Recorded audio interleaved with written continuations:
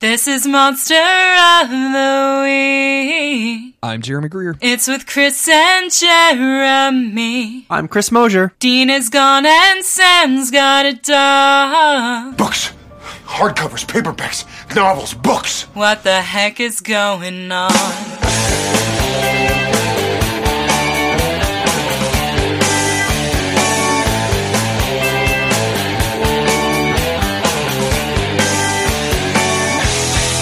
And this is Monster of the Week, the creepy but necessary podcast where Chris and I are covering every single episode of the TV show Supernatural. And we're back. We're hurtling towards the finale of Season 8, Chris. Can you feel it? Can you feel the momentum that we're gaining? I can feel it coming in the air tonight. Also, I almost forgot my line, and my line is my name. Did you? Were you just caught off guard because I shoved you in there so fast? Nope, I was fully prepared. You said, I'm Jeremy Greer, and I wanted to say, hey, Jeremy, good, hi. I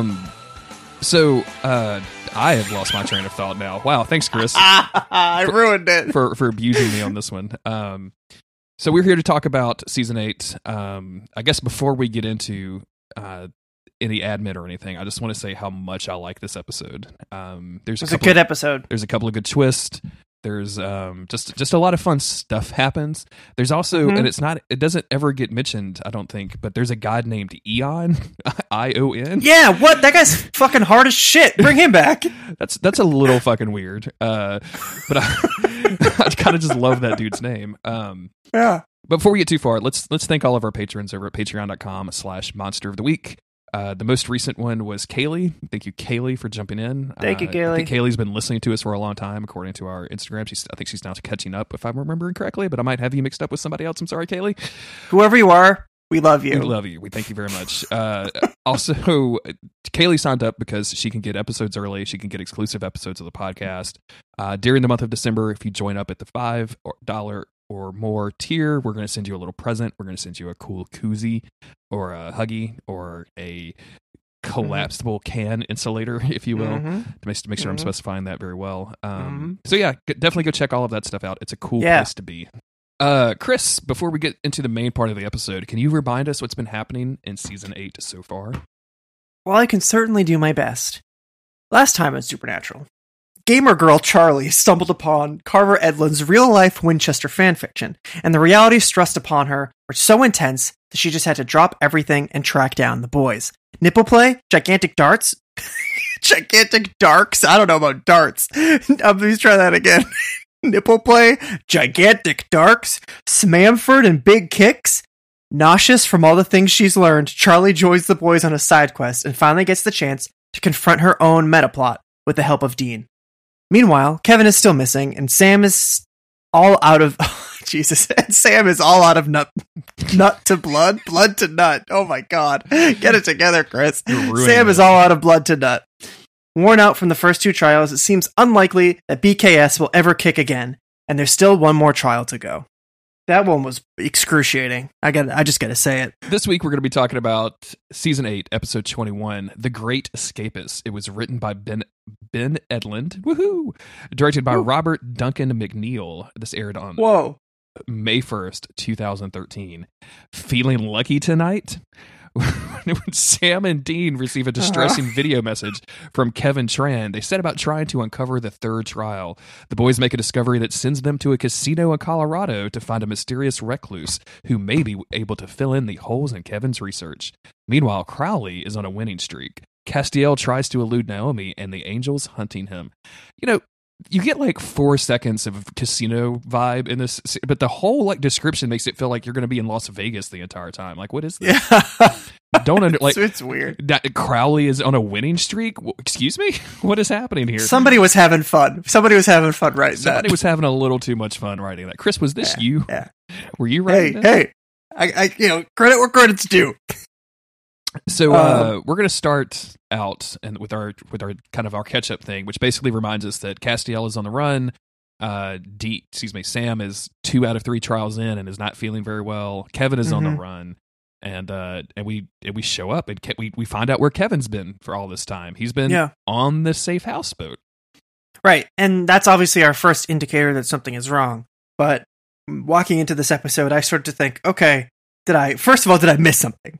Was Kevin actually fine this whole time and I just forgot? And then second, is this a flashback?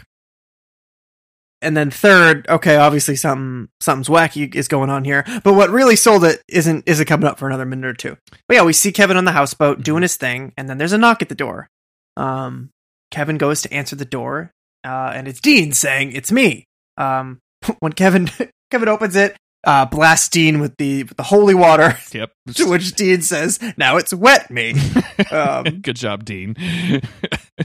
Somebody taught Dean adjectives at some point in season 8. I really like it. Yeah.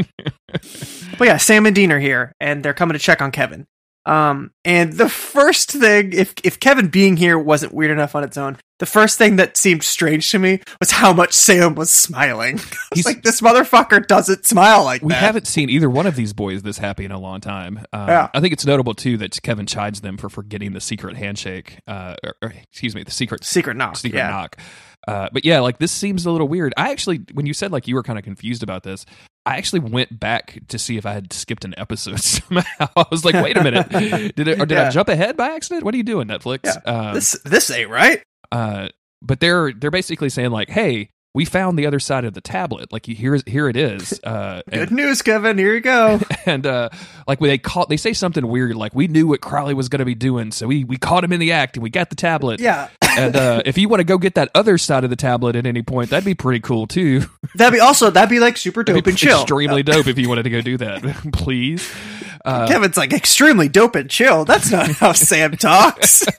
That's not how anybody talks. Nobody says extremely dope and chill. We say that, I guess. Especially not on Supernatural. Yeah. But they, and Kevin is just like, no, I don't really need it. I've got all my notes. I'll just continue working on this new tablet so we can figure out what the third trial is. Sam and Dean leave, and as they walk towards the camera, you can kind of tell something's going to happen. And they walk through some magic field, I guess. What do you think this is? Like, I mean, yeah, it's like a hologram portal thing. Yeah. I don't know. You walk out of it, and it's like walking off a movie set. So they walk out of a fucking Stargate portal is what it kind of looks like, the old Stargate movie. But as they do, they turn into like just two normal guys dressed as Sam and Dean. Regular fellas. Yeah, just regularly sized, men. Just, like 5'7". Nobody guys. ever looks more average than when juxtaposed to Sam and Dean. I know. And these guys who moments ago wearing these same clothes were hunky guys are now just regular men. They say the man makes the clothes, and in this case, I agree. These men definitely make this flannel. That's 100% for sure. But they're in like you said, they're in kind of like the behind the scenes of a movie set thing. Crowley's sitting in a director's chair. He's got like a crew monitoring cameras that are set up, I guess, watching Kevin work. And it's in this like old abandoned theater, which seemed like really weird. There's some weird like sets. A lot of weird stuff happening. Yeah. And he chides them for not being authentic enough. He said they're going to have to go practice their Sam and Dean because they're not pulling it off quite well. Yeah. This is silly and weird. For some reason, I'm okay with it because it's just fun. Like Crowley is good all the time. Yes, when he is acting, and this is just like it's so far out, but I could see this happening because Crowley knows, and I mean Kevin's going to say it later, but Crowley knows that he can't torture Kevin into doing anything. Did Crowley already kill Kevin's mom? I mean, I don't like. He says he did. Yeah. He says Kevin's got nothing left to lose, basically. But I don't know that we have confirmation on that. All we have is Crowley's word, and I don't know if Mrs. Tran shows up for the rest of the season. So we'll probably not. Though. It's going to be pretty jam packed, full of other stuff happening. Yeah, Hunter stuff. So we go back to the bunker where real Dean is trying to get Sam to eat some kitchen sink soup, John Winchester's old kitchen sink soup recipe, which. Chris, can you imagine anything grosser than just like scraping some stuff out of a kitchen sink and making a soup? It's like after he pushed his brother-in-law or whatever off of the cliff in the car, he went back down and filled up a can of soup with whatever water had leaked into the trunk. Sure. That's how I imagine any John Winchester recipe tasting. It just tastes like your dead brother that you just betrayed. Just tastes like your dead brother-in-law in the trunk of a car. I'm gonna put you in the car. Listen to the comic book episodes, everybody. They're very good. They're very good. Yeah, and I know before a bunch of people at us, I know the expression "everything but the kitchen sink." So this is literally just putting a bunch of stuff in here. Like I realize that, but I think there's something really to the mental picture of John Winchester not being able to feed his kids because he's on a bloodlust revenge quest. So he scrapes the top part of the onions that he chopped 2 days ago out of the sink and makes a soup. So gross. I'm just saying that's what Dean is trying to feed to Sam right now. Yeah. Also, Sam looks Dean cooking up again, by the way. I love this. Yeah. Sorry. Master Chef Dean. Let's get more of that. He's trying to get Sam to eat. He's trying to check on him. Dean is being pretty supportive here. He's still kind of being like, you need to eat, you need to get better, but it's less like controlling and more motherly of Dean, I guess. He is, in his own words, he's insisting that Sam let him help Sam get strong again. And he's being the rock in this situation. Because Dean knows that Sam is going to go through with this no matter what. So Dean is just being as supportive as he can with the limited means that he has, because he doesn't know what the hell to do. He doesn't know what the hell is happening to Sam. And as Sam's going to get into, the trials are changing him in a way that he not only didn't expect, but really isn't prepared for. It's not just like taking a toll the way that getting the flu takes a toll on you. You know, you lose a lot of fluids and you feel like shit for a while. But then it goes away. Then you get better, and maybe you're stronger coming out of it. But that doesn't necessarily seem to be the case here. Like, things are not looking too hot, and Sam is kind of coming to terms with that. And that's not going to stop him in any way, shape, or form. But he's coming to terms with the fact that this isn't something that is just going to go away or get better. Yeah, exactly. We talked about it with the last episode. Sam's progression to being kind of sick, to being real sick, to being in this episode extremely sick is really, really satisfying. Like, of course, I don't want to see poor giant kicks Sam it hurt or in any kind of way, but it's very satisfying. And for once, I think, man, I'm going to get some hate for that comment, but for once, Jared actually, his acting skills, I think, are holding up to Jensen's. And I'm not saying Jared's acting is very poor or anything like that. I'm just saying Jensen usually outshines him. I think Jensen is kind of the naturally more gifted person. But man, Jared is fucking killing it with this. Like, he's really leaning into it. I think he's doing a good job. Yeah. And it's funny because even Crowley mentioned how, the demon was portraying Sam poorly because Sam is a little bit too direct and like earnest about like the thing, or simple and earnest, which is kind of, it does apply to that acting style almost. Like, Sam wears every single thing on his sleeve or in his forehead. So it's just all right there, where Dean is a little bit more quippy and a little bit more subtle in the way that he acts. So it's not, I think that the acting styles have also kind of bred with the characters themselves and how they act, which is true. Yeah, of course. But yeah, Sam is kind of, he's sitting here talking to Dean, saying it's not just about doing the trials, it's about what the trials are doing to him.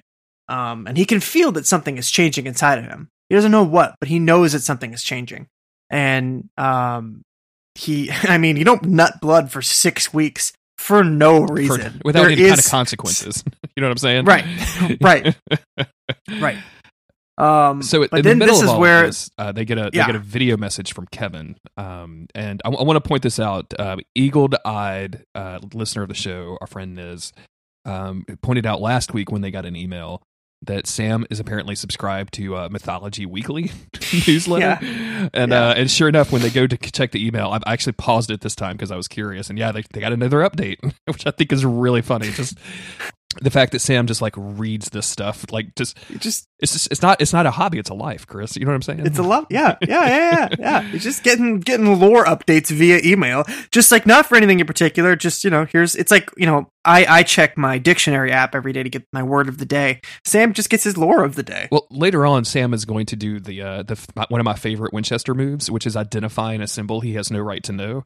And it absolutely no fucking reason to recognize this thing. And I think when Dean did this way back when, it was a Blue Oyster Cult album, which, okay, I can see that. I can, I get that. But yeah, sometimes they just pull it out of left field, and I'm like, come on, guys. But hey, a weekly mythology letter that probably has some pictures in it and some interesting stories. Like, maybe that's where he's getting his lore from. I'm into that. Sam's not a gamer. He's going to do something with his free time. He's not earning no chivos. You know what I'm saying? So Kevin has set up a classic situation. So he has recorded this video to send to Sam and Dean, and it's going to automatically send out unless he resets it every week. And of course, he was not there. He was kidnapped by Crowley. So this week, the message gets out. Not Kevin, but what's this dude name? Osric Chow's performance in this little video message, and throughout this episode, but this video message specifically, where he says, "I'm dead, you bastards, so screw you and God and everything in between," is so powerful. Like he just has this raw emotion coming out of this and saying, like, obviously if you're seeing this, I'm fucking dead and you suck. You're the ones that were supposed to protect me. But also, he does all of that. He says all of that, and then he ends it with, I know it was my job, but I couldn't, and I'm sorry. And he really, really does kill it. And this is where I was finally really, really looking at Kevin as not just this plot device or whatever, but as the character, and he is a character. He's not just a plot. That you were not as a human sweat stain. That's I was misquoted on that. That's not play the tape. I'm not gonna go back and edit that. Like, I just everybody go back and listen to that episode again, whichever. That was taken out of context. No, but Kevin, it's just you realize that, and we've discussed this before, but a kid, a really smart student, working so hard, just living his life, getting ripped away from that, and not only having all of the things that he loves torn away from him, but having this immense pressure put on him. And of course, Sam and Dean have both carried that weight themselves at different times.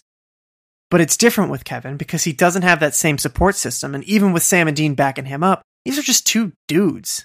These, like Kevin says, the dudes who are supposed to protect him, who aren't really taking care of him. They're just sort of expecting him to do the job. And not that I'm even faulting the boys for that, because of the situation, the way that it is, they can't really sit around and hang out with Kevin all day, and they check in on him. I mean, maybe Sam left him hanging for a year, but that's neither here nor there. Yeah, let's not talk about season 7, okay? Let's not talk about that. Oh wait, no, that was season 8. Jesus Christ, that's the season. It's been a long journey.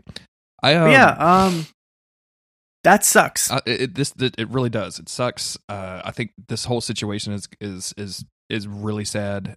Dean reacts to it appropriately. Like he smashes some stuff off of the table, and he's really fucking upset about this because he feels like useless and angry that Dean wants to protect people, even when he's telling Kevin like the life sucks, everything sucks, it's not going to get better, you just deal with it, you learn to roll with the punches. He's still Dean Winchester. He still wants to protect people, and he wanted to protect Kevin. I think that he was really focused on just getting the answers from Kevin and getting the tablet translated and all that. Mm-hmm. That was a key factor. But at the end of the day, Dean Winchester still wanted Kevin to be protected, to be alive. Yeah. To say be safe or whatever. That's never going to happen. But I think Dean wanted to keep Kevin alive, just as a person, whether he knew him or not. That's Dean Winchester. He wants to protect people. A little bit later after this, Sam and Dean are talking, and Dean says we should have brought him to the bunker. And yeah. Why didn't you bring him to the bunker? Why didn't you? I'm sure that when they burned down Bobby's place, that demon-proof room you put Sam in is still there. Go put him in there. You know what I'm saying? Like, why would you could have put him in the bunker and then I know that he can't be in every episode because of budget and stuff like that, but you didn't have to be. Like, Kevin, he's in the back. He doesn't come out. He just works. You don't have to put him in the show. Just have him record some ADR so it sounds like he's coming from the. You want salt on your eggs? You know what I'm saying? You don't ever actually show him. Just point the camera at a kitchen and be like, "Hey, Kev, what's up? I'm doing fine, guys. Hey. Translating." Can you tell Sam to stop yelling? Yeah, please. Sorry, Kev. That one was just a sneeze. But this whole thing, and I feel for Dean the most because Dean wants not the most. I mean, Kevin is obviously the one that got kidnapped by the demon and whose family has been killed, but. Dean, Dean's protection instinct, especially for younger people, when that kicks in, when he finally realizes, like, oh shit, I could have been doing this better, is it affects him. It affects him deeply. And he gets a little mad about this, which is yep. That is the Dean Winchester reaction. Yep. And right next to him, Sam has the Sam Winchester reaction of like he doesn't really say anything, but Sam is now suddenly more motivated. This is going to push him even harder to do the thing that he's doing to make the sacrifice that he's making, because this homie loves sacrificing himself. He really does, yeah. And this is just going to make Sam put more of this shit on his shoulders and put more pressure on himself. Because I think that Kevin and Sam share some of shades of that kind of thing. Or, Kevin was it was all forced upon him, where Sam forces himself upon the burdens almost. Sure, I can definitely see he wants to be the one who carries it, or feels like he has to be the one who carries it. In this instant, he is the one carrying it because he's doing the trials. But Dean has his Dean reaction and Sam has his Sam reaction, and I think that these are two. This is a turning point for how the boys are going to move forward over the next couple episodes, completing this season. The big plot thing that came out of this is that, and I forget if we've already mentioned this or not, but Kevin has been uploading his demon tablet notes. So now they have access to all of his notes. They can actually download that. And that's what Sam starts working on immediately. He's nose to the grindstone. He starts asking Dean about, what about the other prophets? Have we heard from them? Have we heard from Garth? Right. Garth is still in. Because another prophet would be activated. Exactly. Yeah. Like it's a fucking new iPhone. It's another Jason Bourne. Got us 3 for 3, Chris. Good job. If when Jason Bourne goes down, they automatically activate the next agent. And it feels like somebody... When Jason Bourne goes down, they automatically activate the next Jason Bourne. That's what they do. They just have another Matt Damon. Slightly, just 2% worse than the last one. Yeah. They haven't heard anything about that. So there is a sliver of hope, but we know that the boys aren't just going to hang out and do nothing. They're gonna work. And then finally, we get to hop away from the boys for a few minutes. Awesome. We catch up with our good friend Castiel, who is in Santa Fe, New Mexico, at our favorite local diner, the Biggersons. Man, I really like how clever this little. It's silly, but I like the reasoning behind what's going on. I do too, a lot. The waitress comes over and is like, "Hey, you want some more coffee, sugar?" And he's like, "I remember when you started eating the plants of coffee." Yeah, Cass, please chill. You gotta knock that off. Can you not? You are wearing a trench coat, okay? Cass, right, great, cool. You're projecting a whole vibe right now. Right. It's a whole thing right now. You look homeless. You're handsome, but you look homeless. And now you're talking about ancient. You don't do it. You gotta knock it off. You're a super cute guy with dreamy eyes that's acting like a crazed homeless person that they're gonna have to kick out of this Biggersons. But he orders whatever menu of the day is, which looks horrible. Was it like a salmon explosion or something? Like a tuna salmon explosion? Ridiculous. That nobody should be eating. But he all of a sudden he kind of you could tell he has this weird feeling, and he realizes that the angels are getting closer. And he disappears, which only one of the waiters that's in the establishment. It's funny to see that somebody has noticed him, because that is such an overlooked aspect of all this. Sam and Dean have many times been talking to Cass, and then suddenly he dips out. Yeah, and they're like, "Son of a bitch," whatever. But it's just a random dude is just what? Yeah, normally Castiel has kind of a pretty good eye for when somebody looks away from him, he just disappears in the middle of a conversation. With this, he's just in the middle of a diner, and it's part of his mystique. Shortly afterwards, the guy that sees him leave is on the floor underneath the table looking for Castiel, which doesn't make any sense whatsoever. And his manager's like, "Are you on drugs?" Yeah. Oh yeah. Doesn't the manager ask if he's on that crack again or something? Yeah. Excuse me, manager. That's not an appropriate question. What are you doing? 2 other angels pop in pretty shortly afterwards. You could tell they're all angeled up. But then they go back to the Angel Office Depot to explain that they can't find Castiel or the tablet because Castiel has a pretty decent plan. And I'm with you, Chris. I like this a lot. There are so many Biggersons in America, and they all look exactly the same, that Castiel is just flipping between Biggersons. And even though they can get a read on where he is, all they look like is Biggerson, so they keep missing him. Yeah, they can't tell which one he's at because everything looks the same. That's so funny. It's an odd commentary on society that they're putting in here. I am so into this idea in general that I'm willing to overlook that there should be millions of angels and you should just be able to populate every single one of them. There can't be that many Biggersons, right? It's not a Walmart. Yeah. You know what I'm saying? It's a very flawed plan, but it's clever and it's funny. But it's worth it just strictly for the humor and value out of it. And we don't see it yet, but they do some cool cycling shots where the background changes, where Cass just keeps sitting there. It's cool. Yeah, I like that a lot.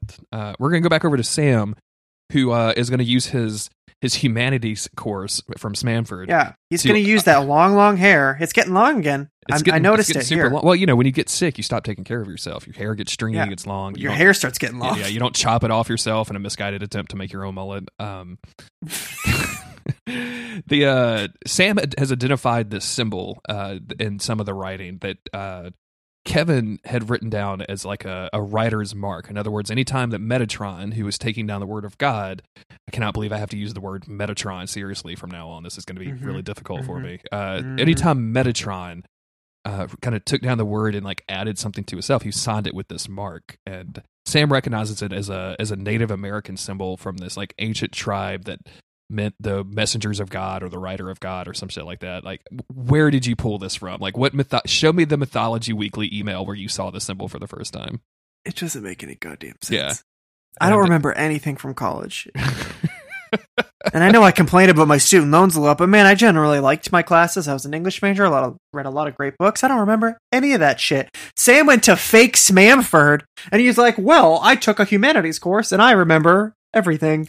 I remember this ancient Native American tribe that never. Sam, do you even remember like how to do math? Yeah, or do you just know ancient Native American symbols? Well, hacking is math, so presumably he's using that, right? He's using hacker math to do everything. True. Yeah, should have known. Sam has kind of got this weird energy about him. Like he seizes on this. It's the symbol means a messenger of God, so he sees this and he says they have a casino back where the ancient tribe is located. They never let go of their lands. They're in Colorado. This means we have to go there. We have to go there now. And he's kind of got like this fervor about him that is a little disconcerting. And Dean's like kind of, I mean, not really. Like, we chill out. This is kind of a thin lead. He's not acting himself, but he at the same time seems very sure about all this. Although he does stop long enough to correct Dean when he calls Native Americans Indians. Yes. Dean doesn't say it maliciously, but Sam just kind of stops. He's like, you're not really supposed to call him that. And he's like sick saying it too, right? Like he's like, Dean. Like, he's like on his dying breath. Dean, you really shouldn't use the N-word so much, Dean. I'm sorry. You shouldn't. Dean. I know you think it's okay when you do it, but it's not. You shouldn't even, especially if you're rapping along with a rap song, man. You can't. That's even worse. Don't do it in a concert. Just keep it to yourself, Dean, please. But eventually Sam just like convinces him to do it. Then we go back over to Castiel, and then we do this thing that you were mentioning earlier where he's actually flipping through, and the background behind Castiel is changing as they get like a new bigger sense, and it just flips through like a bunch of cities.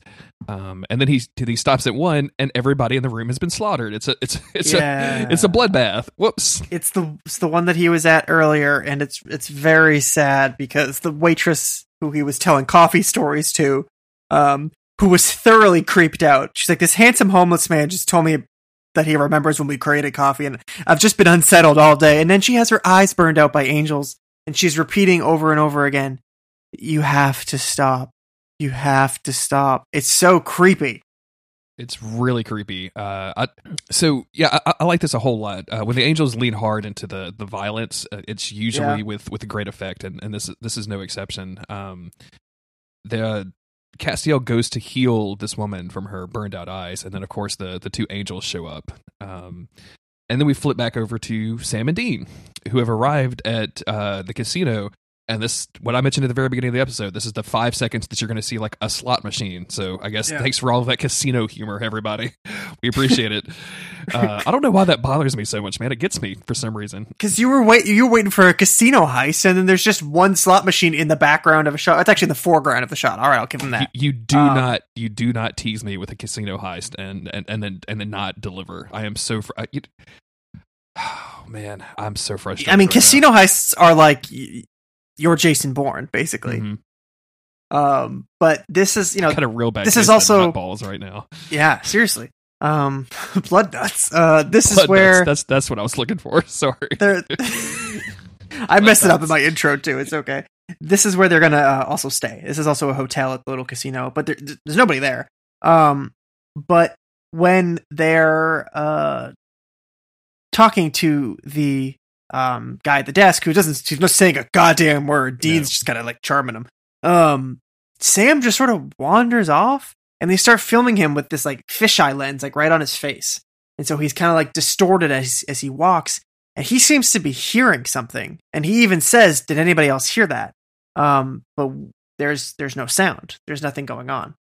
So we don't know what it is. And Dean just says he has the flu with this big fake eye roll that's just delicious.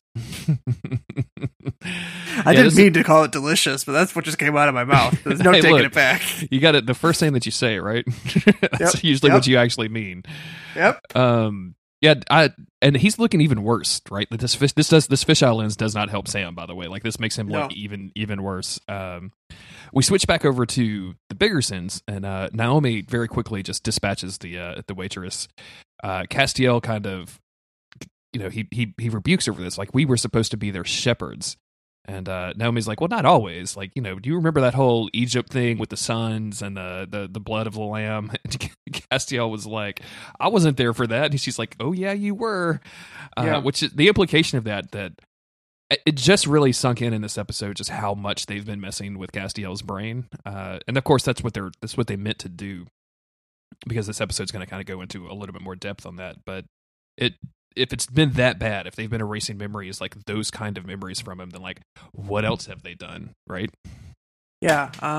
And Naomi reveals that Castiel's memory has not just been wiped once or twice or altered once or twice. It's time and time again, because Cass has always been kind of a bad seed over the years. He's always resisted, as we saw him resist in season 4 and 5. Part of me likes this. It makes Castiel more of his own individual, meaning that over the years, despite anything else, he has always resisted what he believes to be wrong. He doesn't always just follow orders directly. He does what he feels is right. I think Castiel is a lot closer at his best. He's a lot closer. He's made plenty of mistakes. He's basically got the Winchester virus, and so he just does horrible things all the time while trying to be good. But at his best, Castiel wants to do good. And a lot of times that means rebelling. So I like it in that way. But on the other way, it almost invalidates his relationship with Dean and Sam to a degree. It invalidates that whole free will thing that Dean sort of inspired in Castiel, by saying, no, it wasn't just eons or millennia of Castiel following orders until he met Dean, until he was pulled into this miasma that kind of swirls around the Winchesters, and that kind of woke him up. Which I always liked to think of that as like, look at the power of these hunks and what they're able to do, the effect that they have on people. Even an angel, this fallen angel rebels from heaven because he understands what these guys are doing is right. And I always liked that. And this doesn't necessarily fully invalidate that. That is still true to an extent. But it just means that Castiel has always had this tendency to rebel. And because of that, Naomi has had to reset him. Yes, absolutely. And I'm with you. I like this whole concept. Like, I like the fact that he's been pushing back against this since the start. Naomi even says, like, you can't even die right. Like, you refuse to follow orders so bad you can't even die correctly, which I think is kind of funny. But I like this too. Like, it goes to show that the angels, or that heaven, is just as much of a threat as hell is. Like, even if they're not directly going after humanity like hell is, they're still, like, if they're messing with angels' minds, like, why are they doing all of this? Like, it gives them a little bit more of a bit more of an edge, sinister edge. Yeah. And then we cut back to Kevin, and this entire scene is just Kevin ordering a really long, specific list of food that Dean is supposed to write down and go get for him. This is when I was like, all right, Kevin, what are you up to, buddy? Kevin's up to something. He makes him go get like some pad thai, some burgers. He makes him like go 4 or 5 different trips, which is, obviously not something that Sam and Dean would do, which I really appreciated it. Yeah. When Sam and Dean leave, they turn back into those original actors, and now Crowley's thinking they're doing very well, and like kind of praises them a little bit as they leave. And Crowley, after they leave, Crowley kind of says out loud to himself, if I wasn't so busy directing all of this and making sure all of this happened, I could probably play Dean myself. And one of his lackeys is like, "Oh yes, sir, you'd make a great Dean, sir." Which, excuse me. Yeah, what is that supposed to mean? Yeah.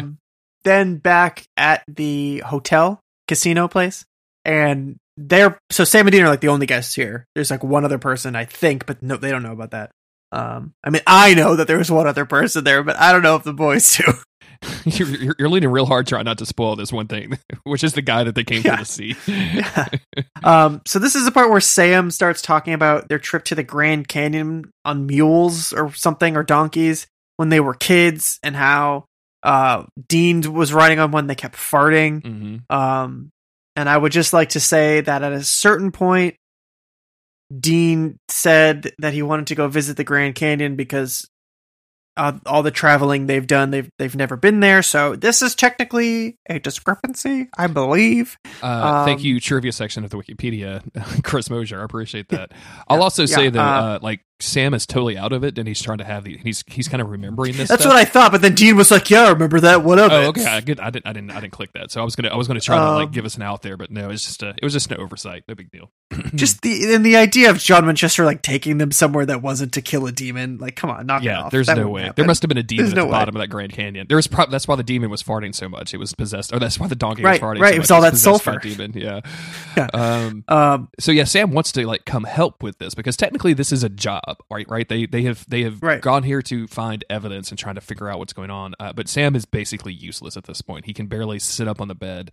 And when Dean finally says like, no, you get some rest, he's like, okay, I'll do that too. And he basically just passes out on the bed. Yeah, so Dean Winchester does the classic supernatural thing where he goes to interview an old Native American man. We haven't done this probably since Bugs. It's been a long time since we've done this. And I like this because it's not...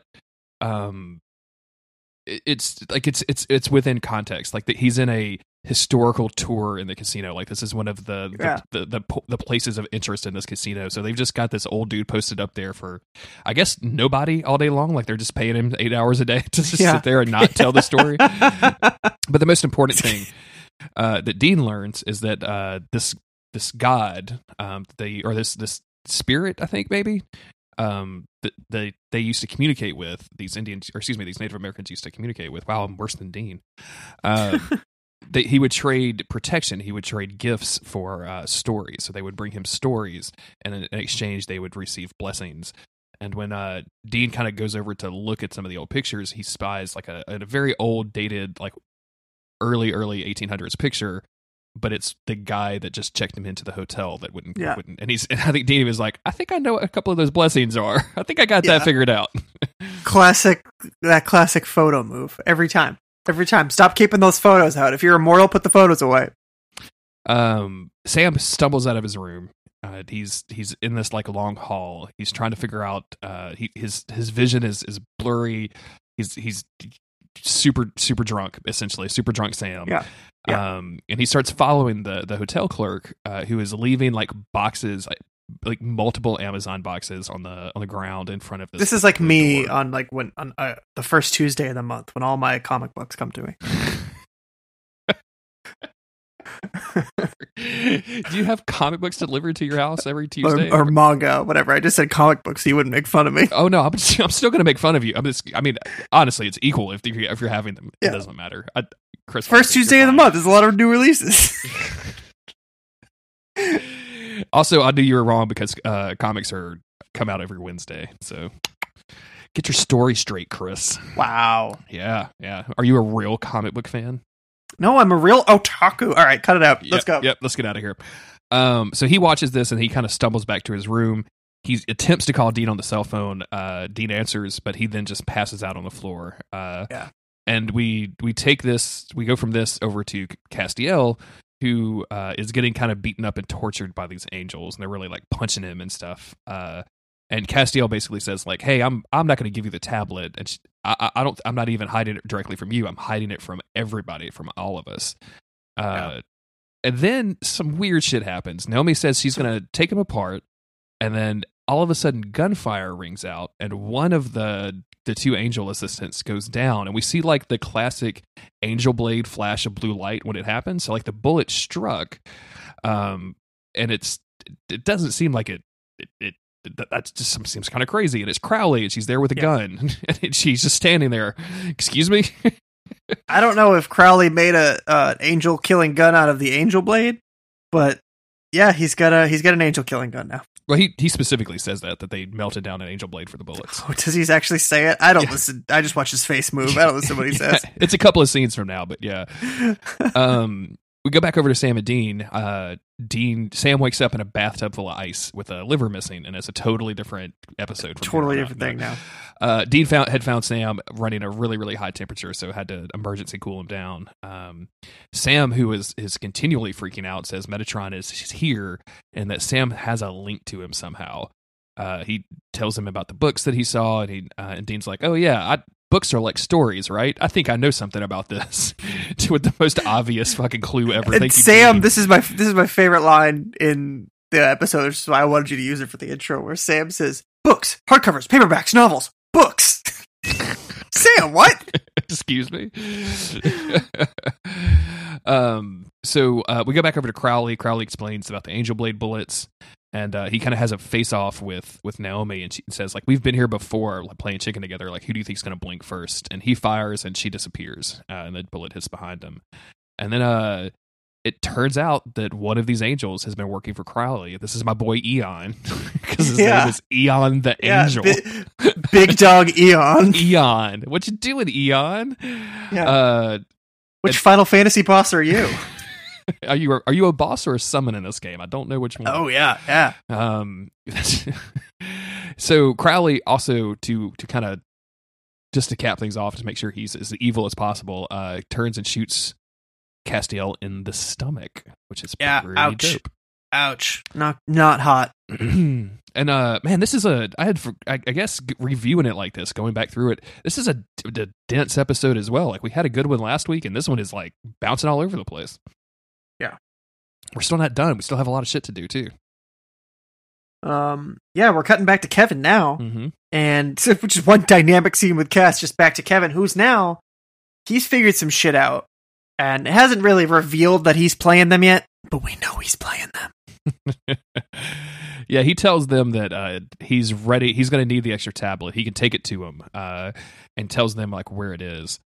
And that's just a very brief scene, but you can tell like Kevin's got a plan. We go back over to Crowley, who has brought Castiel bleeding from the stomach back to his office. And Castiel says like, "Oh, I'm definitely not going to tell you where the tablet is." And Crowley's like, "Yeah, I know you're not, but I figured it out." This is actually where this is where Castiel has yet another trick up his sleeve. Crowley says, I don't know if I'd say up his sleeve. Up his gut. He's got it up his gut, Chris. Oh boy. Naomi figured out that him having the tablet broke the mind control that she was employing on Castiel, allowing him to run away, which feels like something I'd never even thought about up until this point. Like I had no idea that was the case.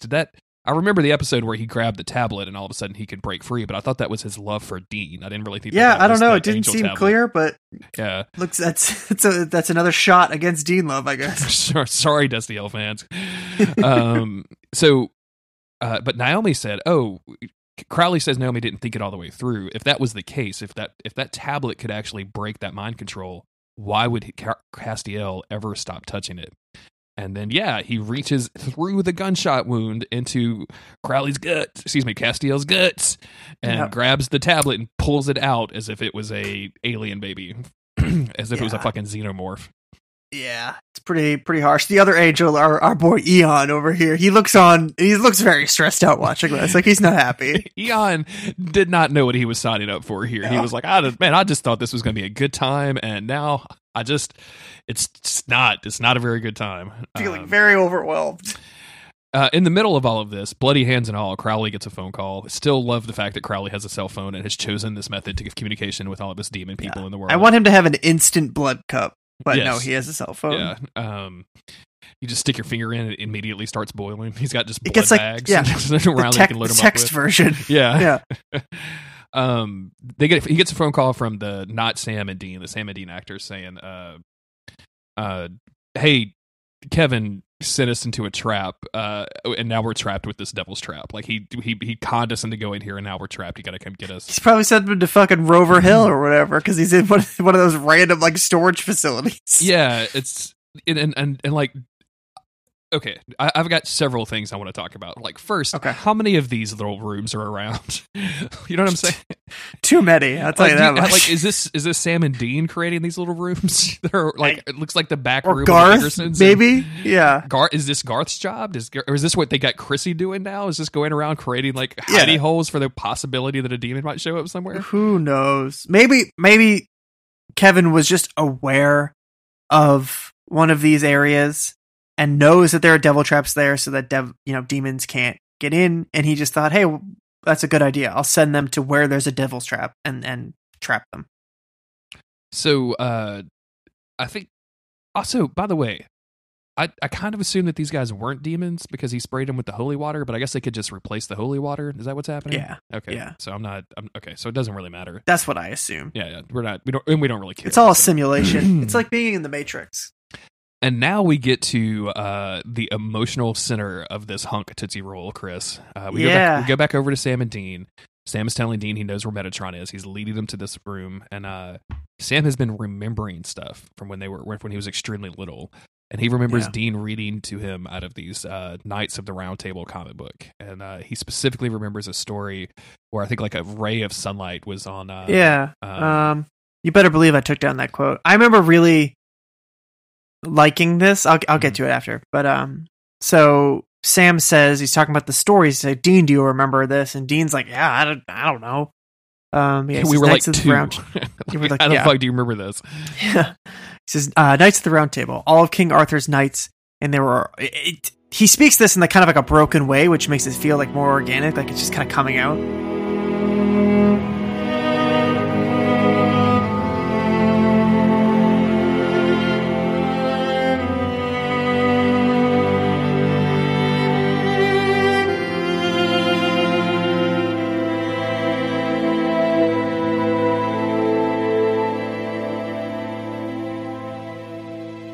All of King Arthur's knights, and they were all on a quest for the Holy Grail. And I remember looking at this picture of Sir Galahad, and he was kneeling. Light was streaming over his face. And I remember thinking I could never go on a quest like that, because I'm not clean.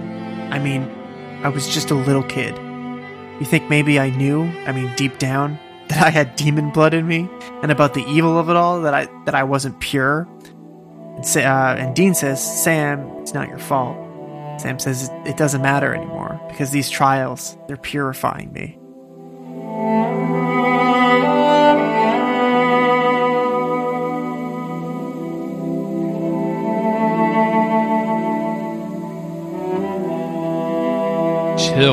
Chills of that purifying line, by the way. But yeah, just to unpack like all of what he's saying, I remember really liking that, not only because it's a callback to Sam's whole fucking 5-season arc that they've just kind of forgotten about. Like now it's just beat up on Sam because he forgot about Kevin for a year, he had a girlfriend or whatever. But like they don't talk about that. Well, I mean, he also Soulless Sam also slept and murdered his way through a small like town in Maine. Let's not forget about that.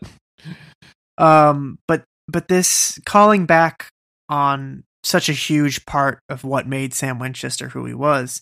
And then the line about, I was just a little kid.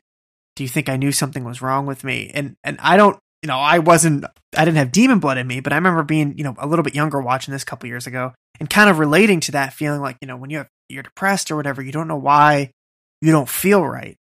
And this is a very dramatic way of saying any of that, but it just was so sad to think of little baby Sam Winchester already knowing that he's going to nut blood and that something's wrong with him. And that no matter how high he kicks, he's never going to be able to kick himself clean. You know what I mean? But the jokes aside, like the dawning realization of the toll that the trials are taking on him, specifically him, because of the way that he was born, because of everything that he had done to him and everything he did to himself and everything he's done to others, that now he needs to be purified because he's not like one of these brave, shining, noble heroes. He's Sam Winchester. He's got demon blood in me, Dean. this disease, and it's part of him, both physically and just part of who he is mentally and spiritually, whatever.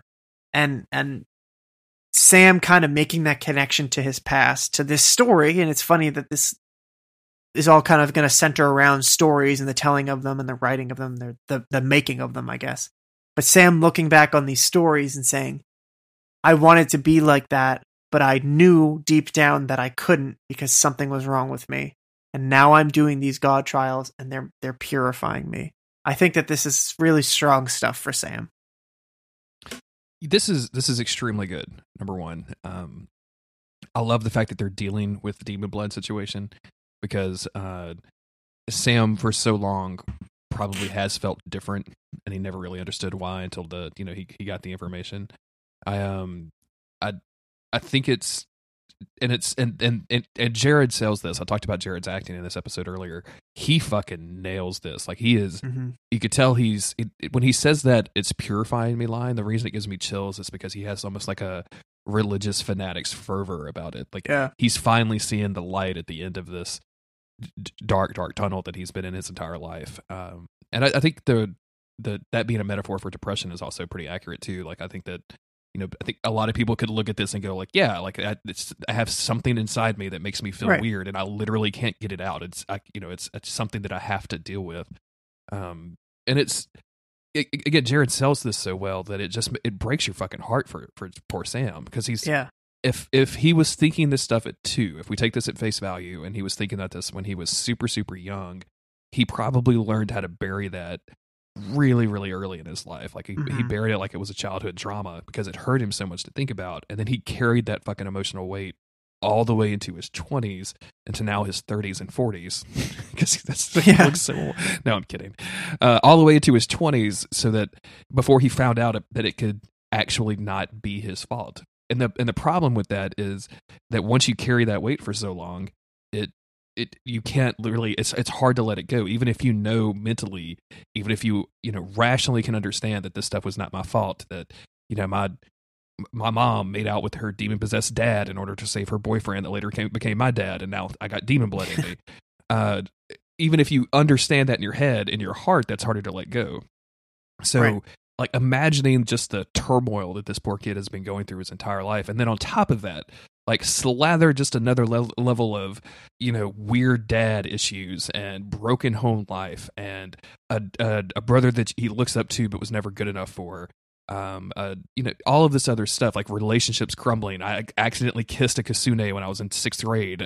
All of this stuff, like, building on this core level of I'm different and bad. Like, Sam Winchester's life is extremely pitiful. Like, and I don't mean that, like, I actually have pity for him. Like, I don't mean like it sucks or that it's shitty or anything. Like, I guess it both sucks and it's shitty, but it's pitiful. Like, you just feel so bad for the guy. Right. And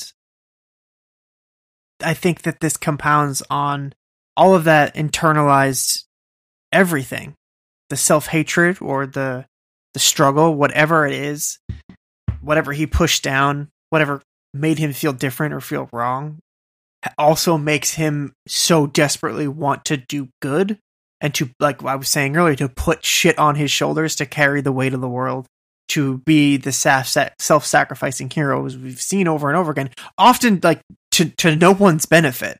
He wants to jump into hell because that's the end of it, because that's the only way to make it right, or whatever the situation is, because that's the type of character that he is. Exactly. All from stemming back to Sam being a little kid, knowing something was wrong, and just really, really wanting it to be right, but not knowing how to make it right. And yeah, seeing that come out of him here, I remember this moment a lot, and I remember him talking about the nights and all that, because it just seemed like a very poignant moment for Sam. It is, where a lot of times I complained in the past about him feeling like the B-side character, not as important.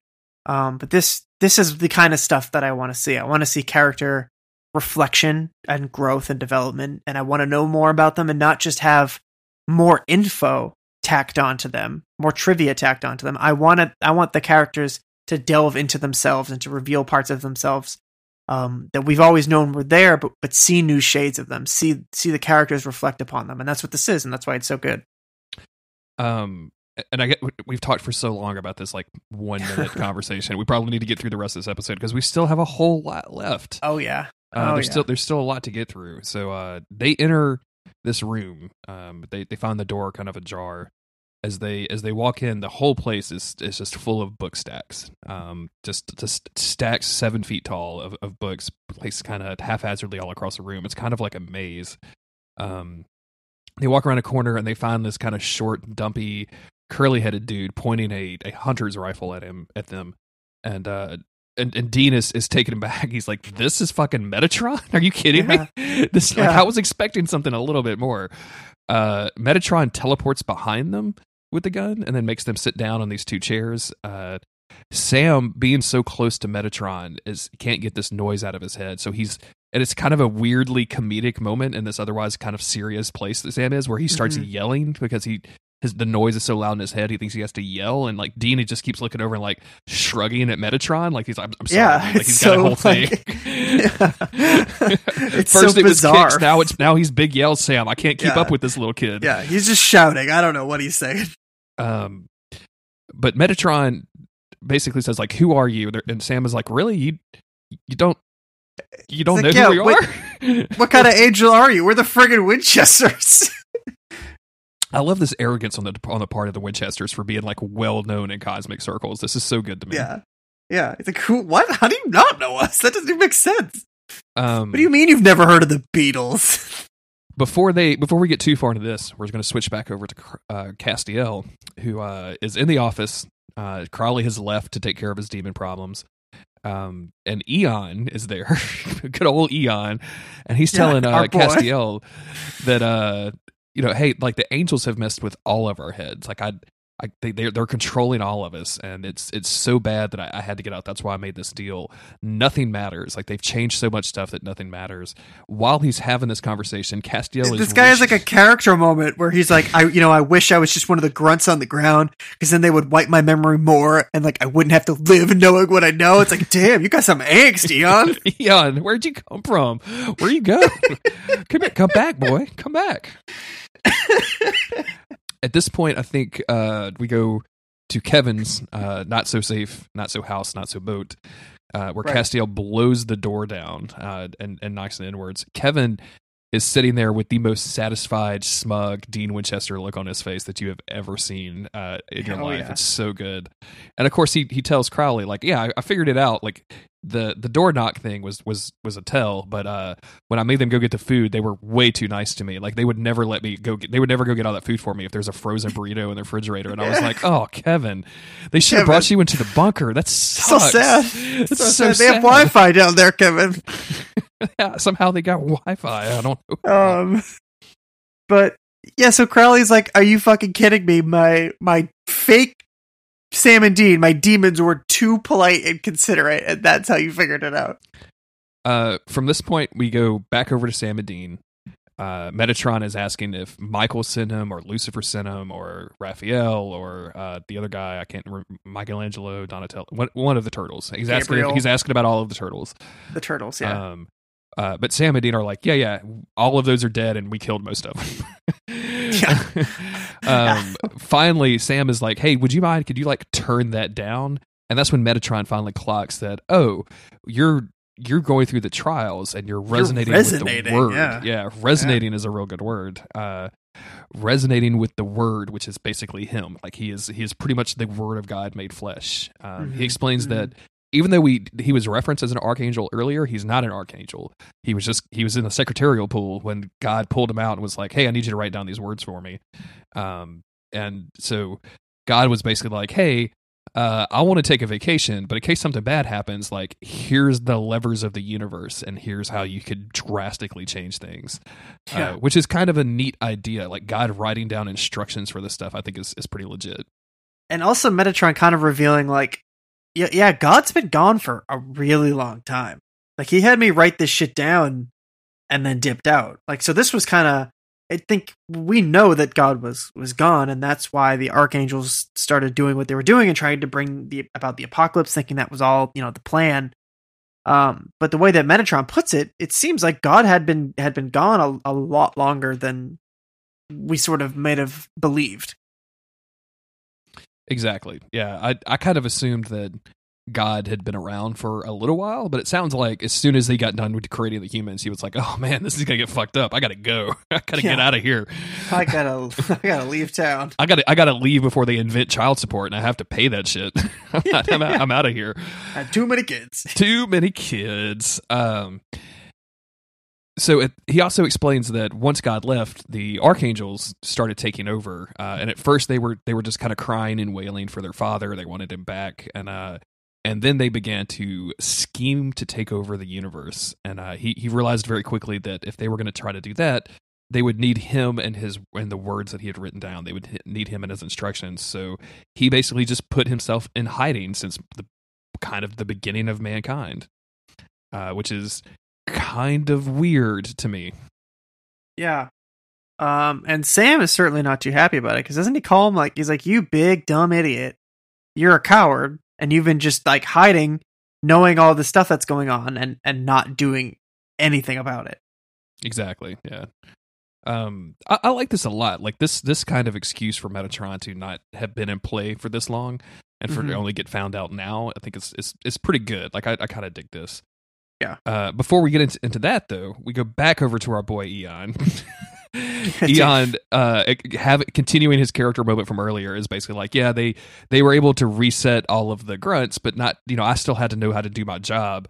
Unfortunately for Eon, Castiel has his way out of this, which he has dug. Yeah, he's not listening to any of the angst. He's just creeping up behind him. Castiel has dug this. Eon's having like a big breakthrough moment here. He's like, I really like talking to you. Finally working this shit out in therapy. He's like, man, you were a really good listener, Castiel.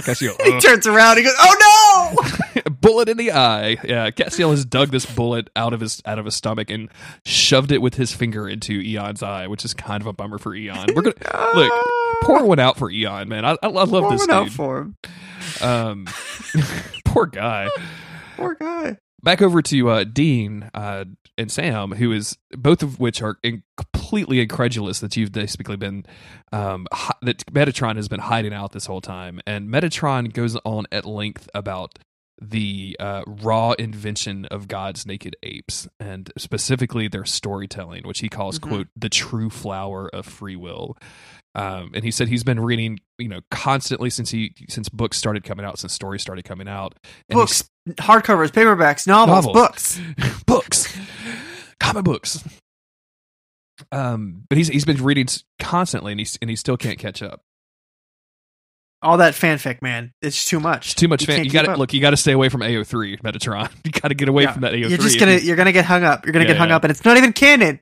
And if you're going to go to AO3, like learn that tag system. You're going to need to like block some tags. You need to learn how to navigate the complex pool of literature posted on that website.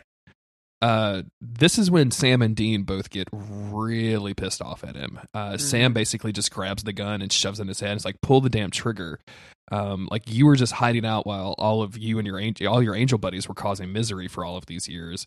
And Dean's like, oh, and by the way, our buddy Kevin, you were supposed to be the one to protect Kevin, and that dude's dead, and he's dead now because of you. Which is the raw emotion that Dean feels about Kevin, I think, is super legit and great.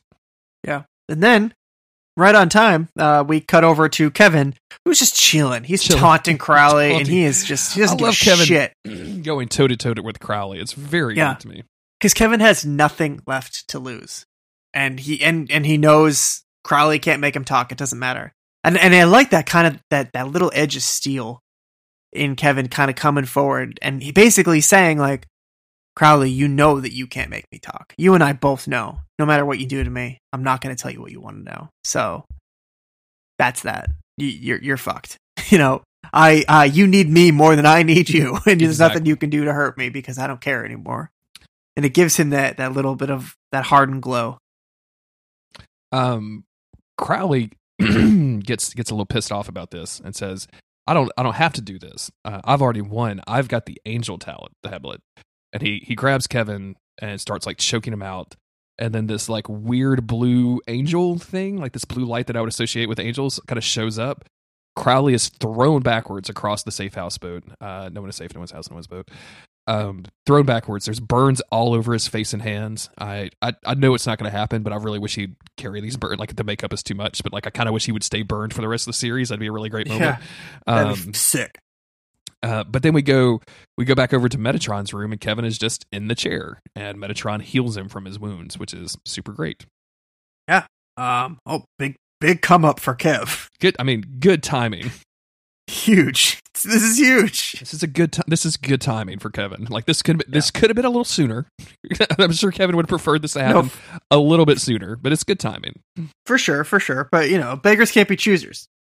I really like this next exchange between Metatron and Dean. Metatron asks, "Are you really going to close the gates of hell?" And Dean's like, "Yeah, it seems like the thing to do."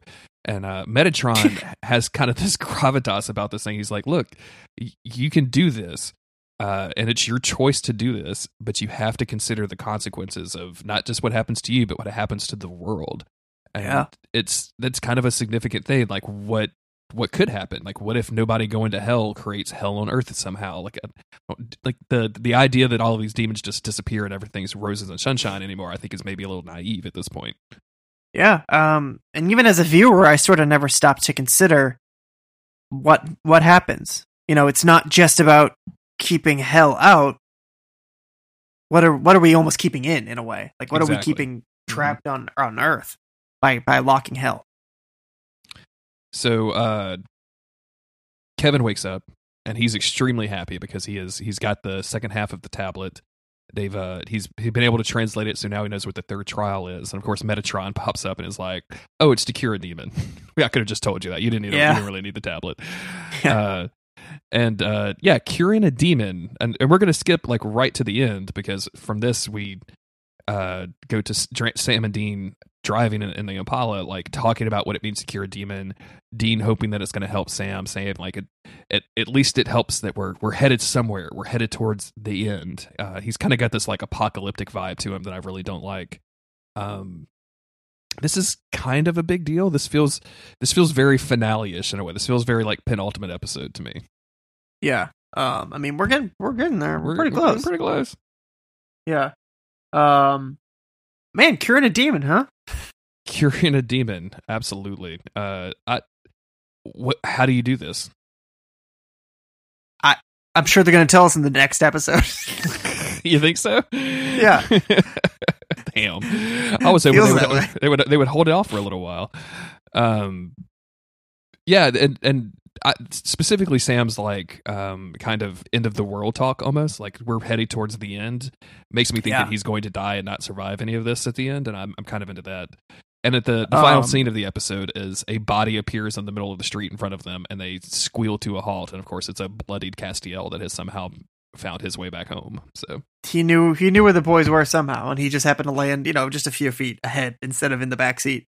Look, you don't carve Enochian symbols on someone's bones without getting a little bit intimate with them, Chris. You gotta know where they are afterwards. It is what it is. It is what I don't remember if they've been resurrected since the Enochian bone carving, so maybe they're gone now. I don't really remember. Yeah.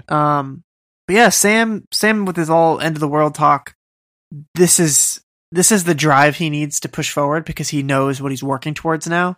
But it also does start to sound a little bit like apocalyptic. Like we had an optimistic Sam before, like I'm coming out on the other side of this, and that's why I'm the one doing it.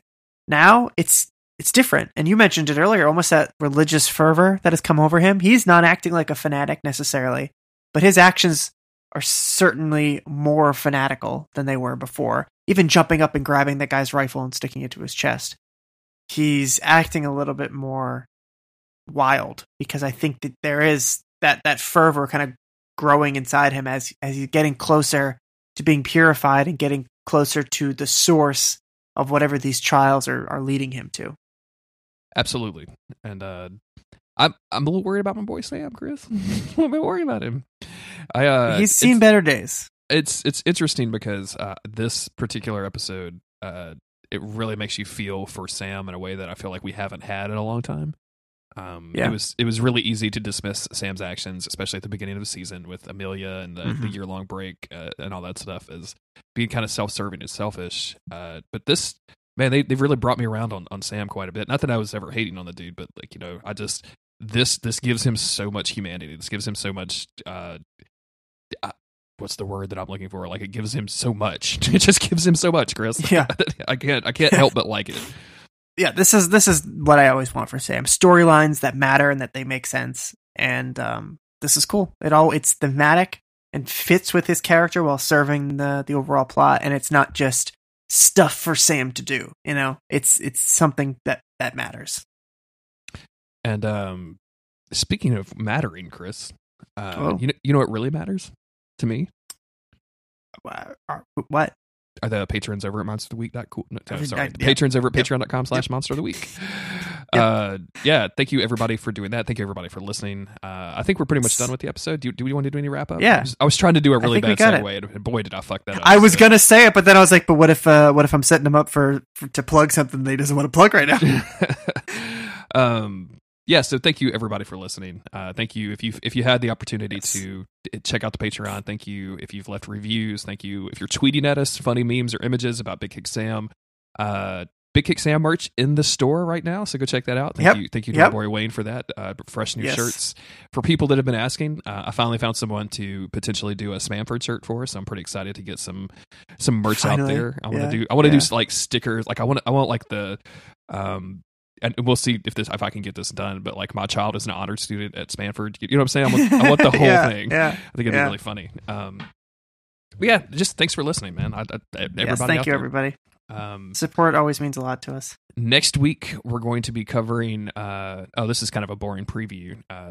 Familiar faces return as the third trial nears. Ooh. So we'll be back next week with more Monster of the Week. Oh wait, we didn't do Twitter at all. You know where to find us. Just everybody come talk to us. You know where local bones. Yeah. MOTWcast. It's real super simple. We'll see you next week. Bye, everybody. Bye, guys.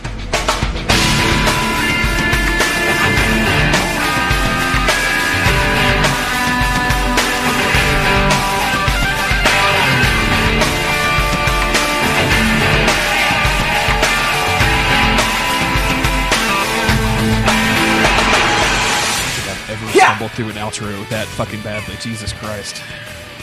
Dude, it's gamer mouth. I got a bad gamer mouth today, man. I told Steve on my way home from work. That's where my gamer mouth joke began. I said, you ever get gamer mouth? And he was like, what? I was like, gamer mouth. You just get that, it's just kind of right there in the back. It's just a little gamer mouth. You just can't get it out sometimes. Whew. What an episode. All right, saved it. Yeah, it was a doozy. I'm glad we got serious because we haven't in a while. We haven't had cause to get serious in a while. Yeah, absolutely.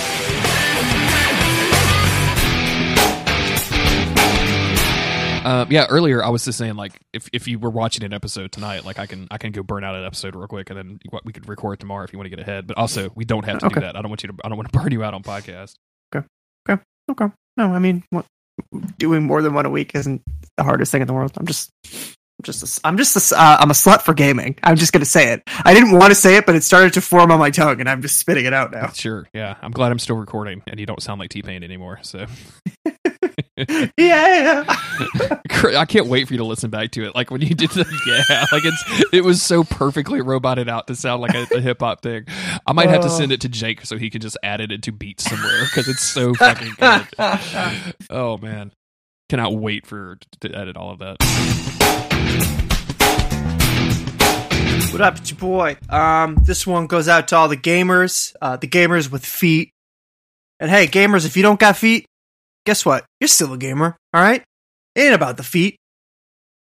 But this one in particular goes out to all the gamers who own feet. Alright, let's do it. Can I get a couple, heck yeah gamers in the chat, please? Oh, nothing like logging on to record a podcast, thinking that your buddy Jeremy is already ready to go, realizing that you forgot to text him, and now you're just talking to yourself. That's like one of the primo feelings. You know what I'm saying? It feels really good. I'm gonna send this text right now and just say, hey, primo DiGiorno, bro. Let's do this. Primo DiGiorno. I spelled DiGiorno wrong. DiGiorno. I don't. How do you spell it? It's not delivery. It's DiGiorno. Primo DiGiorno, bro. Let's do this. It's not important how I spelled it. It's Okay, I'm searching it now. It's not delivery. It's DiGiorno. Oh, I almost spelled it right. I got an extra I in there. That's okay. Close enough. Let's get into that recording channel. Podcast recording. I've entered the zone. I've entered the gamer zone.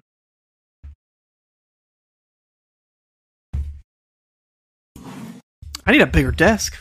You know what I'm saying? You guys know. It's your boy, Local Ray Silas. Damn it, I can't even get my own gamer tag right. Local Ray Cyrus is a tongue twister. It's not. Man, am I going to have to vamp for more than I already have? I'm 2 minutes into my recording and there's no sign of Jeremy. Really stepped in it this time, Chris, didn't you? You damn idiot. Guess I could, get my notes up.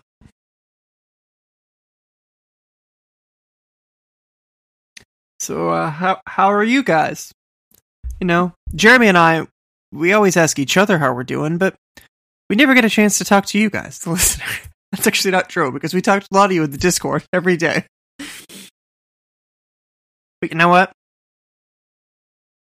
Jeremy, is that you? What's up, gamers? He's arrived. Hello. I've had to vamp for the last 2.5 minutes. Are you looking at Hunk's chat right now? No.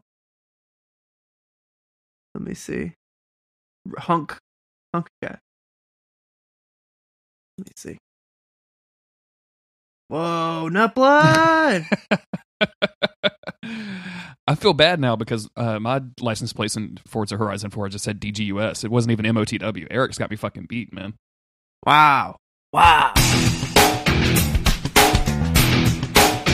Chris, can I tell you a work story from this week? Yeah, hit it. Hit me. I deal with water utility guys. So they're kind of salt of the earth dudes, right? So I'm in a truck with I don't actually want to use real names here. So let's say Sam and Dean. Okay. So I'm in a truck with Sam and Dean. Sam is. I mean, now I'm just picturing these dudes as being super hot. Yeah, well, so. I mean, they're not. But I mean, I think it's going to make the story better for you in the long run. This shapes the story. Sam is telling Dean that a mutual friend of theirs, let's say his name is Garth, was involved in a domestic dispute with his girl and was arrested over the weekend. And Sam is also coming to the defense of Garth and saying, well, I heard from Kevin that it actually went down like this, and okay. Garth's girlfriend came over, but she brought another guy, but Garth ended up getting arrested or whatever. And then Sam, kind of just out of the blue, was like, "Yeah, I got locked up on one of those one time." And I said, "A domestic dispute?" And the guy's like, "Yeah, one weekend, me and my baby mama." Which is how he referred to his ex-wife, his baby's mama. That's what Sam would say. And I guess if I'm using words like baby mama, I guess I need to be clear. The dude is white, like he's Cajun as hell, like he's like that kind of New Orleans, like he has a real funny accent. Anyway, doesn't matter. So he starts describing this. Yeah, one Sunday, me and my baby's mama got into it, and she was beating me up. And I tried to snatch my phone with her. She was trying to go through my messages. I was trying to snatch my phone from her when she started punching and hitting me. My lip was split open. I was bleeding. So I called the police. And when the police got there, they blamed Sam. They said, Sam, you were the one instigating by trying to take your phone from her. So we're going to arrest you and put you in jail. We're going to take you to the jail. Okay. Sam's baby's mama, let's just call her Amelia. Amelia apparently had a bit of a drug habit, so she decided to celebrate Sam going to jail by inviting some of her druggy friends and one of her boyfriends over to have a little drug party. Mm-hmm. The word gets, because it's a small town, word about this little drug party gets around. Sam's mom, let's call her Mary. I didn't realize this was going to work so well. I believe it. I did not plan this at all. Like, I didn't think this would work so great. Mary gets wind of it. Mary comes over and she says, this is my house. This house is in my name. I want you and all your druggy friends to get out of it. And and Amelia says, actually, no, you gave this house to my husband. It's in his name. So we'll call the cops and we can settle this. So the cops were called. And it turns out the house was in Sam's name. I can't even say this without a straight face. Mm-hmm. So Amelia was in the right, which Mary did not take very nicely. She didn't take that. She didn't think that was a good thing. So she got a little crazy. So then they arrest Mary and take her to jail. Yeah. And now Mary and Sam are both in jail. Yeah. And then he kind of stops for a minute. He goes, and that's how me and my mom both got arrested on the same day, on the same Easter Sunday. Man, this guy's he's having a tough week. So, yeah, I thought that was yesterday, and then today, one of my customers was complaining about one of their board members. So these water utilities usually have like a board of 6 or 7 people that get together and make decisions about how best to operate the water utility, and this water utility has been around for like 30 years, and they've had the same wording on their water bills for most of that time. There's some legalese that you have to put on a water bill in the state of Louisiana for like safe drinking water and things like that. Apparently, some customer requested or asked this one particular board member, "Hey, what does this mean?" And he was like, "Oh, well, we have to change our bill. We have to change the wording on this so that it's clearer to our customers." And so apparently that kicked off a 4-month adventure of them trying to change the wording. And it went back and forth from like, let's add a word here to let's add a phrase here.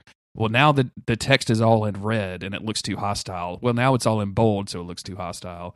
And then you compound that with the fact that the formatting on their bills has to be a certain way so that they can print out correctly on the forms that they have, on the actual like cut out perforated bills that they have. So they were having to like rejigger this whole thing every time this one particular board member decided to change stuff. And the chick that was like telling me this, she's going through all of this stuff, and Chris, I am bored off my ass. I do not give a shit about this story. Yeah. And she says, "Man, I just thought I was going to have to stab that priest." And of course, like I was kind of fading out. Like I wasn't. Was really, that Dean Winchester? I wasn't really paying attention, but it turns out that the board member in question was a priest, and this chick was just confessing to wanting to stab him over some formatting issues. So you work with some wild people. I've got one more day of work tomorrow. I have to drive probably like 5 or 6 hours around the state, and then I'll be done. I'll be off until January. Oh man, I'm excited. I just spent like $1,200 today, and committed to spending another $1,500 on gamer gear or gamer what? Gear. Yeah, I got even though I don't stream, I have to have a professional gaming chair. So that was $1,200 right there. Yes, and then yes. I spent $1,500 for Instagram followers, which is not a lot. Fuck yeah, it's apparently, Fuck but yeah. It's gonna be good for my streams, my pro streaming career. This is completely off topic of what I was about to say, but I have a coworker that plays World of Tanks, and he's like real fucking serious about it. Like he's got a crew. Okay. They play like probably 15 hours like a day on the weekends and stuff. Like he's got Jesus. I mean, they're competing. Like apparently there's some sort of esports thing, and I don't know about. Have you ever looked at World of Tanks?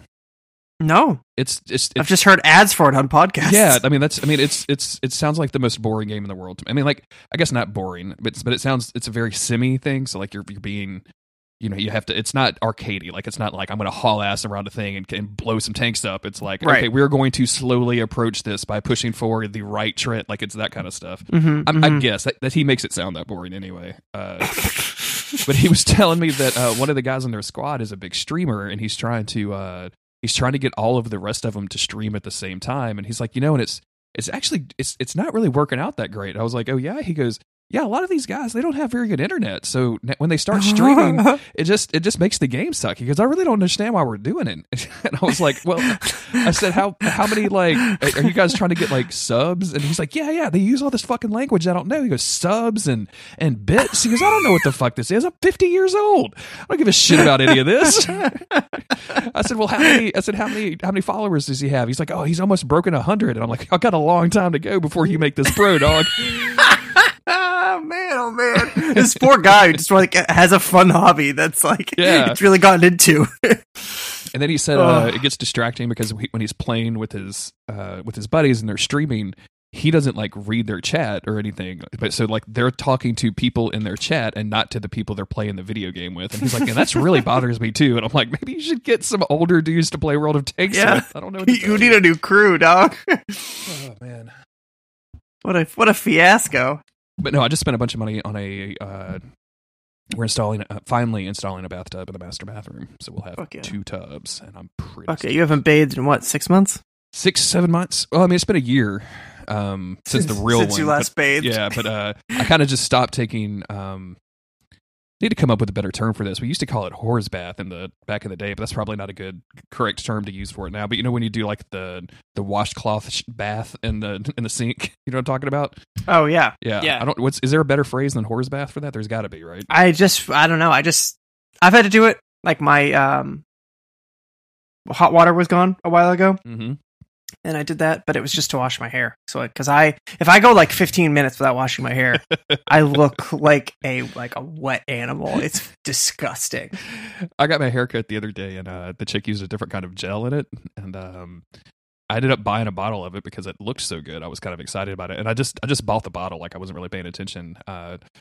And like it was a $20 bottle of gel, which I should have been paying attention. Like I was just kind of in a hurry, so I was like, yeah, whatever. I was like, oh shit, $20, what the fuck? Yeah. But then I got home and like I pulled it out and it came out. She's like, why does this say sex and hot on it? Like, what are you trying to do? And I'm like, I didn't pay attention. I thought it looked good. I keep actually every time I've got my hair cut, I keep like waiting for them to try to sell me what they use on my hair, the product, because it's like. It's really good, but then they never do, and I never bring it up. But I'm like, I probably should buy it, because it always looks way better when I leave here than it does at any other point. I somehow today, because I think static from coats and blankets, whatever, I have very staticky hair in the winter. And today it was just in the back, all like staticked out and up, like I had teased it. So I just looked like I had like a real deal Billy Ray Cyrus full of mullet. Yep. And it was like just almost like slightly separated from my head, like I was wearing a toupee. It was kind of a nightmare. We've been Twitter friends long enough and real friends long enough so that you've seen the mullet picture of me that gets passed around this time of year, right? Yes. Good, just making sure, because that's always. I had a mullet like a year ago. I mean, it wasn't like the what you picture when you see a mullet, but it was when my hair was like really, really long. This was a couple of years ago now, and I was really tired of it being like in my mouth all the time, or like down by my titties. So I just cut it myself in just the front, thinking this will be an all right idea. And I cut it up to like my eyes. So I cut like 6 inches off. And boy, oh boy, did it immediately just look like a mullet. Sure, just big old, like big time shithead 80s like jock bully mullet. I saw a billboard the other day for a salon here locally, and it was like, instead of being like we do great haircuts, it was like we fix color disasters. Oh, all right. I was just like, oh, okay, cool. I guess that's a good business model, but like we fix mullet disasters would be a pretty good selling point. Like, bring your mullet in, we'll fix that up for you. Don't worry about it. Yeah, the mullet disaster is the Sam Winchester story. Mullet disaster.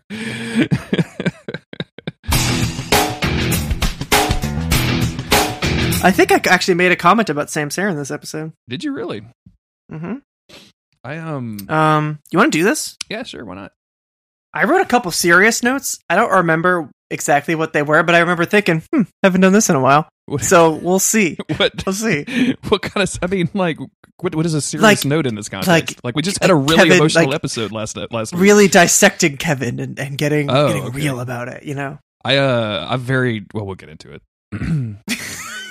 I was just about to start talking like we're just normal buds, and we don't do this for a podcast job or anything. Yep. Let me go get my. Did I tell you I finally got my package that was missing? Was that the Sonic Care toothbrush? No. The figurine, right? It was a figure I bought. That's fucking awesome, dude. I'm so happy. It was like it came, and I was like, I don't even fucking care anymore. Like none of this stress was worth it. Man, I don't remember who the last person. I've really got to make a list. I really got. You didn't. I don't think we said one last week. Did we not? I think it was just a thank you to our patrons. Well, I'm going to go, because she pledged $10, I'm going to go Kaylee Ann. So. Rock on. That's just my fucking prerogative, man. Yeah. I'm going to rock, and I'm going to frickin' roll. And if you want to try and stop me, that's on you, bro. They're about to release the new stats in Fireside. I'm very excited about that. Hell yeah.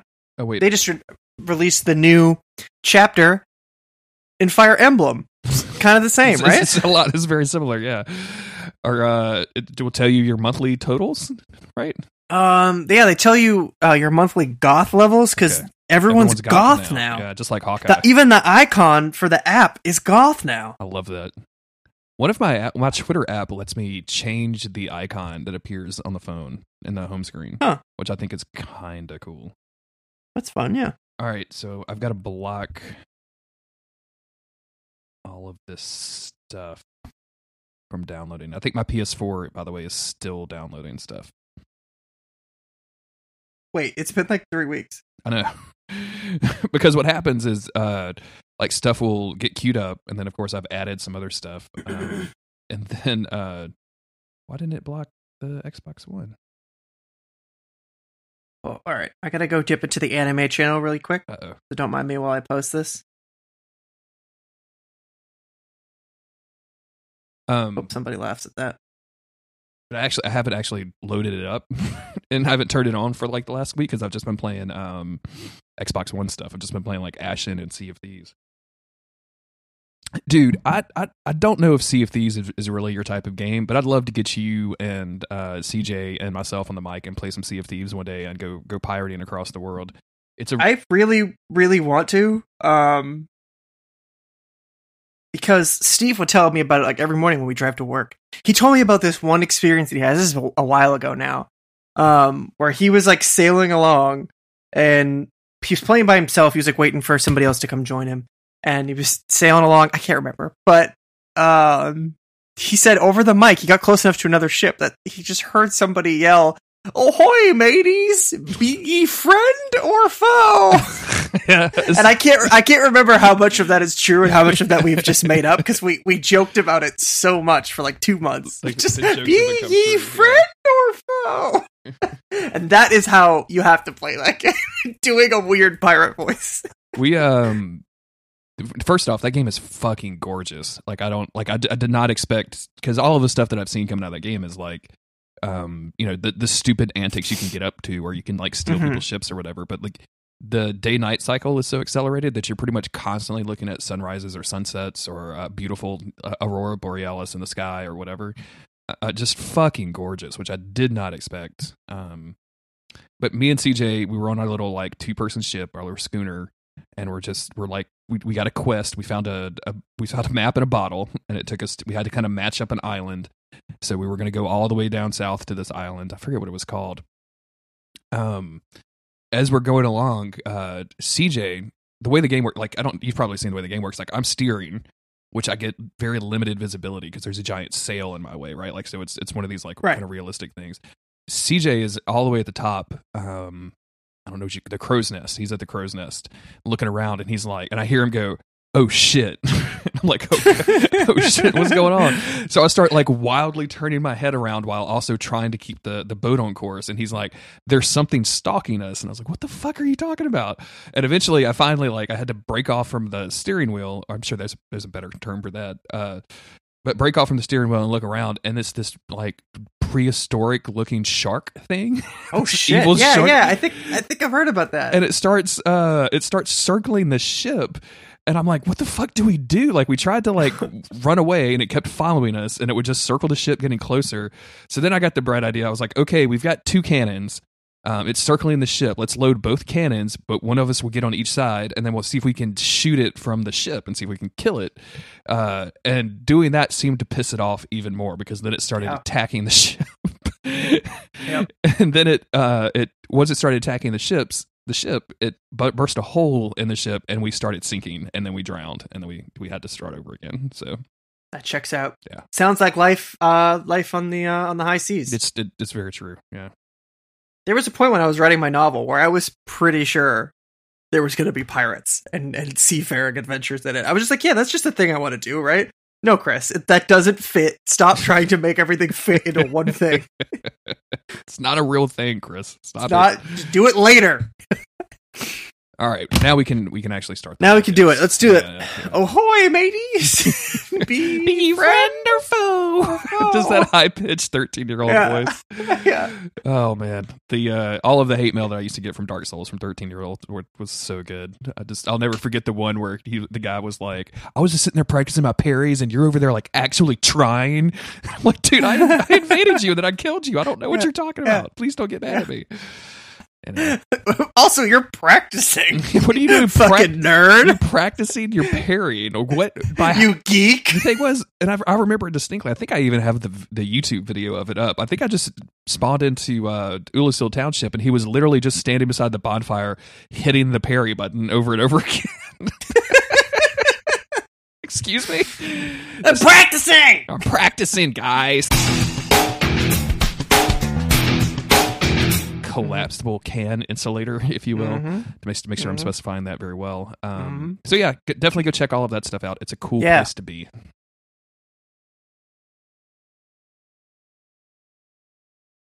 Hello, Chris. Hello, Jeremy. Did you just not talk there? Is that what was happening? I said yeah at the same time. I didn't want to interrupt you again, but here I am screwing everything up. I'm showing a solid connection, but you sound like a fucking robot. Do you want to try to and join rejoin real quick?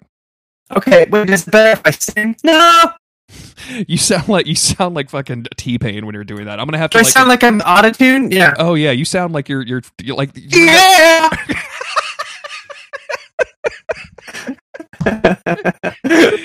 Give me I'm on a boat for me real quick. I want to see if that'll work. I'm on a boat.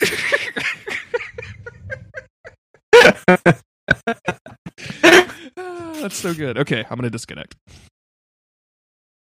I'm just singing. That doesn't even sound like T-Pain.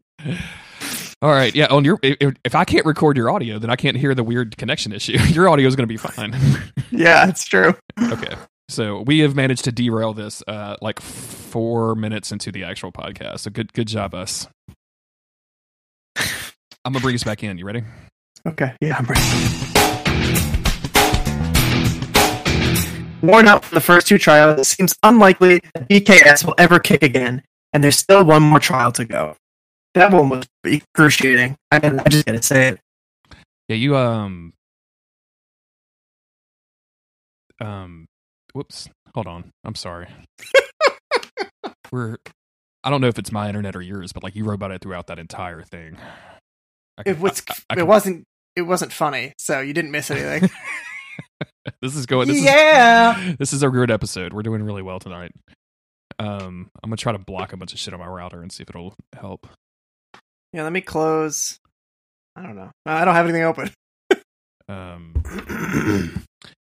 My router just kept mad at me because I tried to block the device that I was connecting to it on, so that's not gonna work. From the window to the wall. And of course, now it's working fine. Like now you're coming through clearly.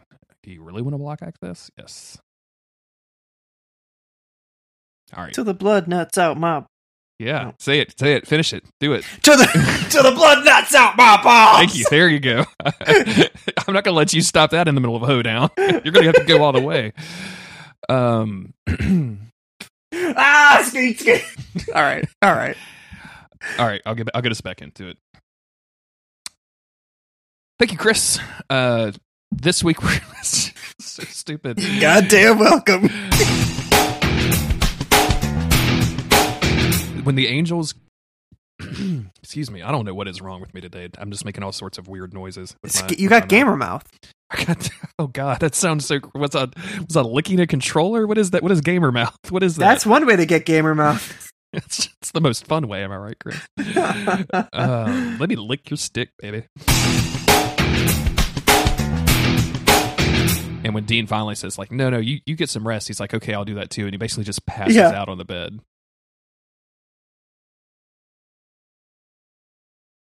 Sorry, I was yawning. Classic long Chris Mosier pauses there. He caught me in a yawn. Oh, let me take a sip of water. My mouth is so dry.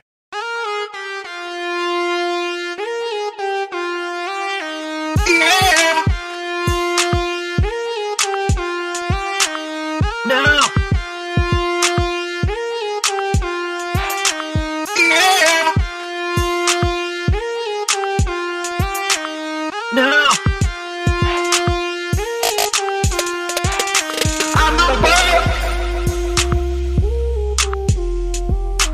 Nipple play?